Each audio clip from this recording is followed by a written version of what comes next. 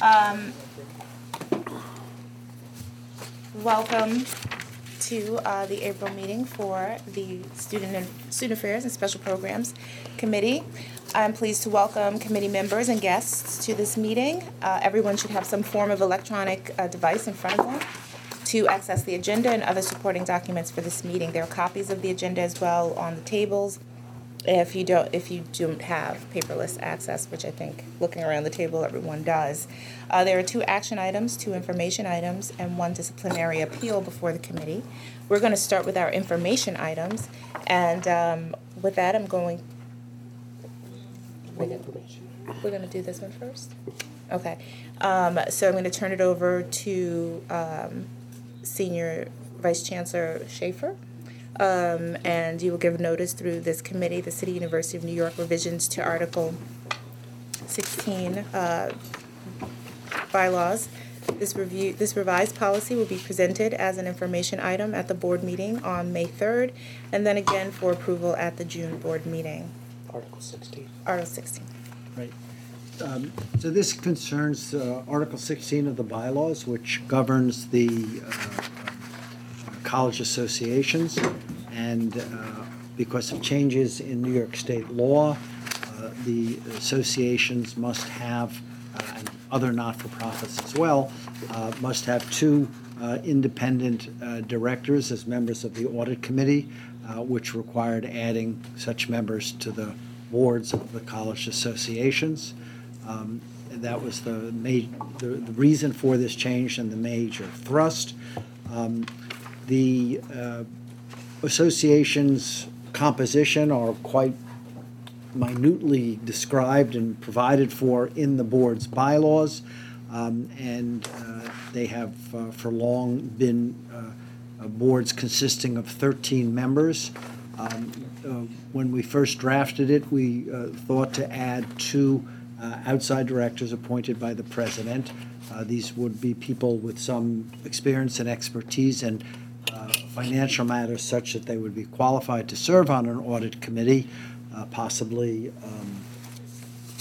alumni of the college or retired faculty members, I think are the sort of 2 most likely categories of potential recruits for these positions.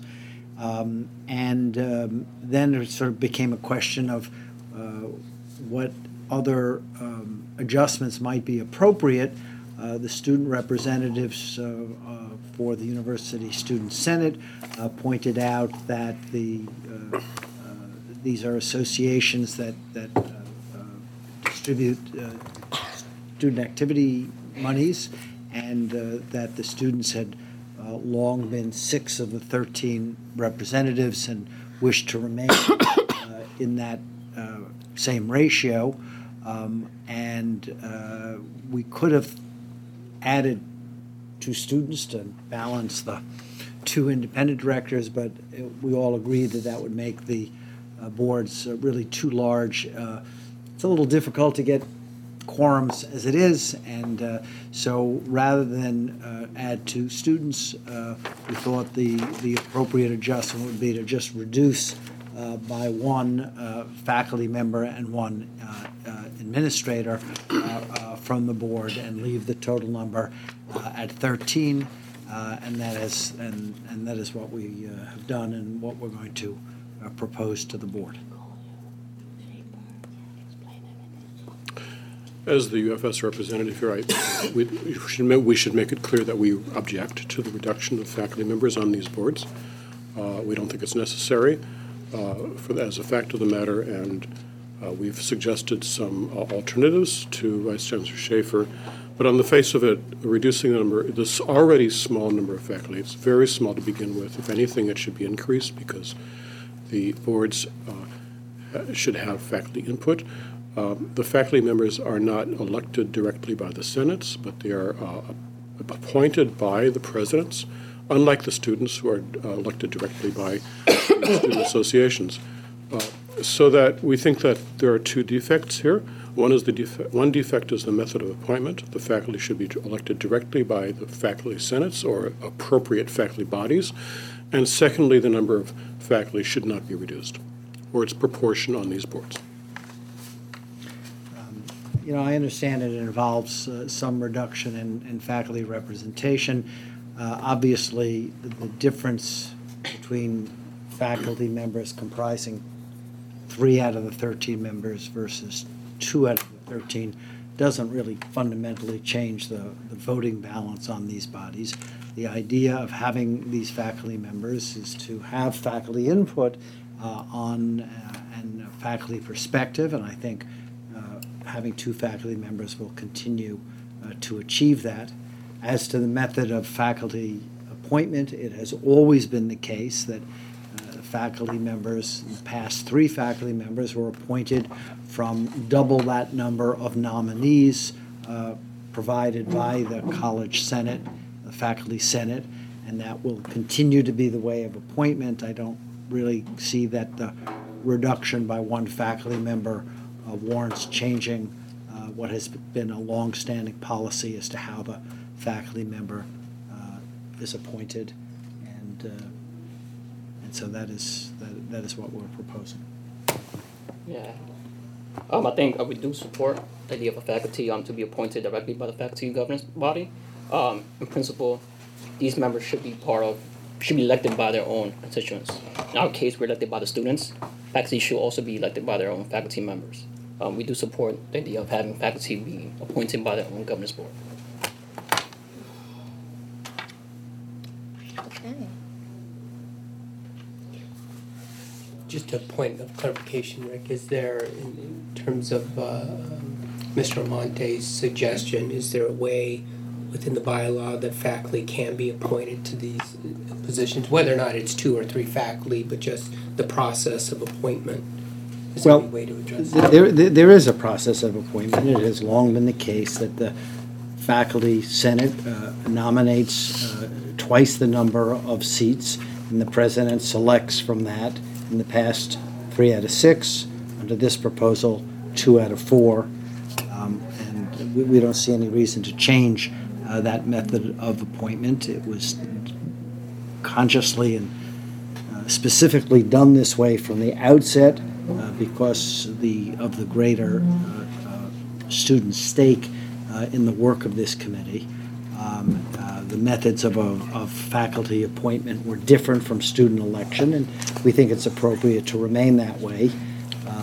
And really, until today, I had never heard from either the faculty or student representative suggesting a change. But it seems to me that this method of selecting the members should continue as it has for many decades. Needless to say, we disagree. The number of faculty, as it stands, is too small already. 3 is a minimal number. If there are any changes, it should be changed to a higher number. If the number were to be reduced, then the method of appointment should be changed so that it's a direct appointment by the Senates. The presidents should not have the power to control which faculty members appear on these boards if that number is so small as to become, as Vice Senator Safer mentions, meaningless in a voting sense. The numbers of faculty are important because it's important to get a variety of and a spectrum of different opinions on these boards. It's not to control the board by voting. It's in order to get the opinions of faculty members onto the table as to how student monies are spent. It's not to control those. Reducing that number is deleterious to the functioning of these boards, and I think it should not be done. So, just so that I understand, current way that it is now, the Faculty Senate already gives a pool of people to the president? That's correct. And then the president picks from those 2, Yes. from that pool? Right. Traditionally, the pool was 6, and the president chose 3. Under this proposal, the pool would be 4. The president would choose 2. And of course, the president has also given up one of his administrative appointments to this board in order to keep the number at 13, which we thought, and I think the students as well thought, was desirable to keep the number at that level. So, for your objection is that because you wouldn't want the president to choose from that pool that was already submitted? If there is to be a reduction, we do not want a choice from a pool. We would prefer to keep the current situation. We would prefer even more if under the current number of 3, it would be direct election by the faculty governance bodies. We've accepted that reluctantly. We don't really agree to that. We accept presidential control of which faculty members get represented with only the greatest reluctance. After all, the presidents do not choose which students appear on these boards. The students are elected directly without presidential selection. There's no clear reason why the faculty members should be so selected, despite the fact that this is a practice of long standing. But having the number be reduced is adding insult to the injury of the method of selection that we already have. We firmly oppose this. I wasn't here 40 years ago when this was originally passed, but I imagine that the reason for the differing structures is that these are student monies being allocated for student purposes, in which student representation seems of a greater degree of importance in this structure. Obviously, there are many, many committees around the campuses where faculty elect their representatives. Here, the faculty input is valued, but the faculty interest is much less direct than it is for the students and than it is for faculty representation on faculty bodies.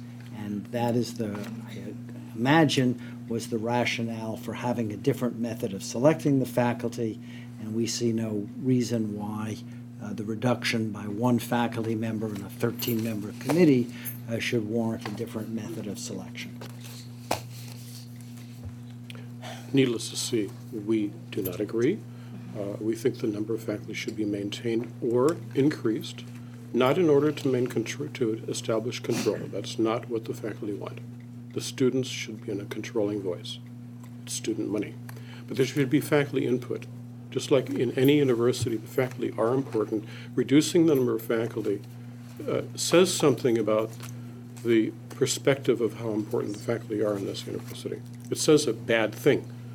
And in any committee, there should be faculty, and when the faculty numbers are so small, the numbers should not be further reduced. They already are very small. And what was done 40 years ago with 3 faculty members was not done unwisely. We unwisely changed that number to a smaller number. You also add something else? Currently, the boards are 6 non-student members and 6 student members, and the chairperson, who could be the college president or the designee of the college president. If the interest is to be a student-centered or student-centric board, in regards to having students' interest being the main concern here, we don't have a majority of students. It's a 6-6, with the tiebreaker being the chairperson of the board. If the main interest was to be in favor of students would have a majority 7-6. Right now, the president could be the chairperson or, again, assign a designee, but the president also has veto power of student activity fee expenditures through Article 16 as well. So you're giving the president, one, the tiebreaker vote, and also the veto powers, which is a double, double security net for the college and university. But again, the student activity fee money, we're paying for it. We're the ones suggesting the referendums to increase it or to keep it at a certain level. At the end of the day, the board has the right to approve the student activity fees, but again, it should be in principle that everyone has the vote. People who are on the board should be elected by their own constituents. Student activity fee is paid by the students, and students should still maintain at least the ratio as currently stands, but or the majority. So, go ahead. Prior to these changes, then students could override the president No. in the final No. decision. So, No. so this hasn't No. changed anything from the previous. Look, people are sort of creating issues of principle where none exist.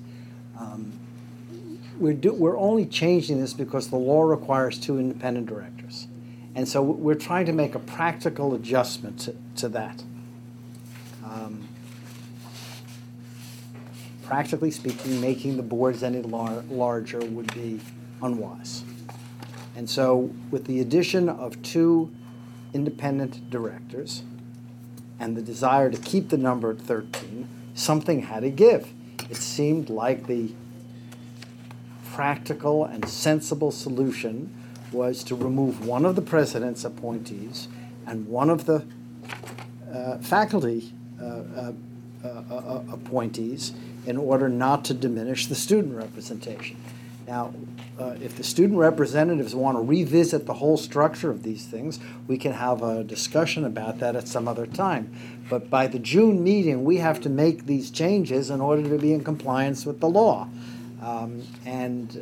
Frankly, I don't think it's helpful to have suggestions thrown out at the 11th hour for other changes that one might have made when we're trying to reach a deadline to comply with the law, and when in prior discussions no such recommendations or requests were made. So I think we should go forward as we're required to do under the law with these changes, and if the faculty or the students want to have an ongoing discussion about the structure of these boards, we can have that at, when we're not under quite the same time constraints. I'd like to point out that this is presented as a discussion item for a good reason. We're not voting on it yet. And the reason is so that we can discuss these issues and suggest changes. This would be a meaningless procedure of having a discussion item if it were improper or too late to suggest changes. That's why we are meeting, is to suggest changes. That's what we're doing. So, Rick, how soon would suggestions need to be to you in order to make that deadline for us to be compliant? Well, the board needs to, we need to present an information item to the board at the May 3rd meeting, and then they would need to vote on it in the June meeting. I've heard the suggestions, and I've made my views known on them. Because I'm hearing them for the first time today, there's been no opportunity to consult with the presidents, who I'm sure have views on this matter, which I am perhaps imperfectly, but in good faith, trying to represent in my comments today. We can have some further consultation. But I think that the issues that are being raised here really open up a whole other set of issues that had not been the intent as we tried to bring ourselves into compliance with the law without fundamentally changing the structure or size of this body. We could certainly continue to have those conversations. I should point out that the last set of changes presented to the faculty were only a few days ago. And this was over the holiday weekend, and the opportunity for off-to-the-side discussions were not really present until today. This is the first day, Monday, after the weekend took place. So that the idea that we didn't present these suggestions earlier is specious. We were unable to do so. So, it depends who the we is, Samantha, because I did have a faculty. Conversation with the chairperson of the Faculty Senate last week. But I'm the representative at this table. So I received no suggestions of discussions. So I am willing on the side to make other suggestions, but I'm a little hesitant to do that here at this table. So this is the thing, Manfred, you make a good point that this is a discussion item, and it is a discussion. However, counsel's office, is in a unique position to see, I guess, all of the legal ramifications around different scenarios that may or may not have been presented to him and to his office, and may feel as though, there are answers to unasked questions so far. I think that the only thing for us to do at this point is to open, for the smallest period of time, for additional feedback and But keeping in mind that, we will be compliant, and we will not miss any deadlines. And this burden would totally be on, the faculty and the students, if you have additional feedback for council's office, to do so in a very, very swift time frame. We're perfectly happy. We're Okay. perfectly happy to engage in a dialogue. But as I pointed out, the last change in the draft came at a time when we were unable to engage in such a dialogue, Okay, even internally inside the UFS. okay. Rick, is that acceptable? Sure. Is that- Yeah, okay. always happy to hear feedback and consider other ways of approaching this problem. Okay, great, thank you. Thank you. Okay, we're gonna go to, actually, can we do your report after we do the voting items? Absolutely. It's just an information item. We don't have to move it on the. No, it's just, Unless- we just did the information item. Okay. We're waiting for you. 'Cause we're gonna do Okay. the voting now. Okay, so we're gonna go back to the action items. May I have a motion to approve the minutes of the meeting of February 2nd, 2015? So moved. May I have a second? Second. Thank you. All in favor? Aye. Opposed, abstentions, thank you, that passes. The second thing is the approval for the Graduate School of Journalism formalization of student activity fee, and I'll turn it over to Vice Chancellor Sanchez, who's going to provide us with an overview. Great, thank you, Trustee Foster. So students at the Graduate School of Journalism have held a referendum to formally establish the continuation of a $50 student activity fee effective for fall 2015. A special referendum was held February 24th through March 1st, 2015, in accordance with University Bylaws Section 16.12, at a time other than in conjunction with student government elections. The vote on the referendum was 38 in favor and 1 opposed, with 31% of the eligible students voting on the referendum. The dean supports this fee.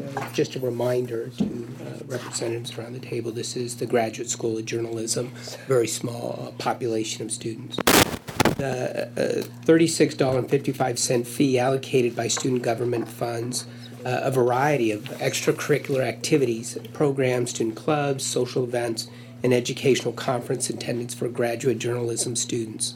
Through an arrangement with the CUNY Graduate Center, graduate journalism students pay a $12 fee for healthcare services that provide them access to health and wellness services that are available to students at the Graduate Center. The earmarking set forth in this resolution may only be changed by further board action. Yahara Castro, Director, and Krista Noel, Assistant Director, and Cole Rosengren, Student Government Representative from the CUNY Graduate School of Journalism, are here to answer any questions that you might have of this fee. They're over here. Any questions? Sorry. Any questions? Okay, great. Hearing none. May I have a motion? Yep. So moved. A second? Thank you. All those in favor? Aye. Opposed? Abstentions? Thank you. That passes. And we're just going to stay with Frank here, and you're going to give us your report, please. Absolutely. I have a number of items to share with the committee. Recently, I chaired the CUNY Cultural Passport Committee to discuss how the university can expand access to New York City's museums and cultural centers to CUNY students. The City University of New York, in collaboration with the Baruch College Rubin Museum Project, will hold a working conference to explore ways to increase collaboration between CUNY through its 24 campuses and diverse cultural organizations across the city. The conference will be held on April 30th, 2015, from 9 a.m. to 4 p.m. at the Shelley and Donald Rubin Foundation's, the 8th floor gallery and conference space located at 17 West 17th Street. On the athletics front, at the 2015 National Junior College Athletic Association, NJCAA, annual meeting, the Board of Directors voted 44-9 in favor of repealing all bylaws that reference and enable the restriction of student athletes that did not participate or did not attend an American high school for at least 3 years. This action ends a long 2-year battle led by the CUNYAC and detractors across the country. Senior Vice Chancellor Schaefer and his CUNY legal team, along with State Attorney General Eric Schneiderman and his staff, should be commended for their efforts to have the bylaws repealed. One of the reasons why this work is so important for this university and really the nation is that by repealing and changing this established policy, this now allows for undocumented and international students in the NJCAA across community colleges all over the country to participate in intercollegiate athletics. This is just really tremendous work and a big change that the NJCAA has made as a result of our staff here at CUNY. And I'd like to certainly publicly thank Senior Vice Chancellor and the General Counsel for all the work you and your staff have done. And please, let's give them a round of applause. Really outstanding work. Single stop offices are on track to open now that we have our single stop operations across our community colleges. We are now planning to open and pilot at 2 four-year institutions, both at John Jay and City College this coming fall. All of the Vice Presidents of Student Affairs have received a sexual misconduct brochure put together by the Central Office of Student Affairs as another way in which we can educate our students and our staff across our campuses. In student life, we had over 150 CUNY students attend the Black, Puerto Rican, Hispanic, and Asian Caucus in Albany. Students from the Malave Leadership Academy and CUNY Dreamers Coalition made 21 legislative visits supporting CUNY student services, budget priorities, and TAP for Dreamers. The annual Emerging Leaders Conference, organized by the CUNY Council of Student Life Directors, took place on February 20th at Medgar Evers College. Over 175 CUNY students attended. The CUNY Black Male Initiative met with the Lumina Foundation recently to discuss how CUNY BMI can assist Lumina in achieving Lumina's Goal 2025 and has been asked to submit a proposal. On February 21st, the CUNY BMI, along with the New York Urban League Young Professionals, hosted the Civil Rights 2.0 at the CUNY School of Law. On Veterans Affairs, CUNY has recently signed an MOU with NYC Serves. The MOU will add CUNY as an educational resource in addition to the legal, medical, employment, and housing resources and referrals provided by NYC Serves to all veterans and their families in New York City. With International Student Services, the university's recertification application has been approved by the Department of Homeland Security. This approval notification allows CUNY to continue admitting and enrolling international students in the F1 immigration status. Madam Chairperson, this concludes my report. Thank you very much. Are there any questions for that? Yes. Just a comment. At my campus, I'm based at Lehman College. You spoke. I'm referring to your comments on athletics in particular.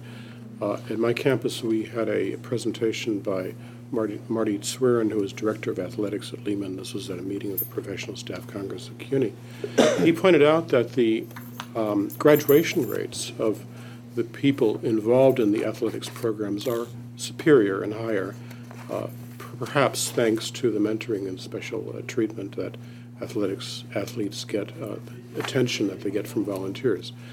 This is in addition to CUNY's demonstrated success with ASAP, which President Obama has even mentioned.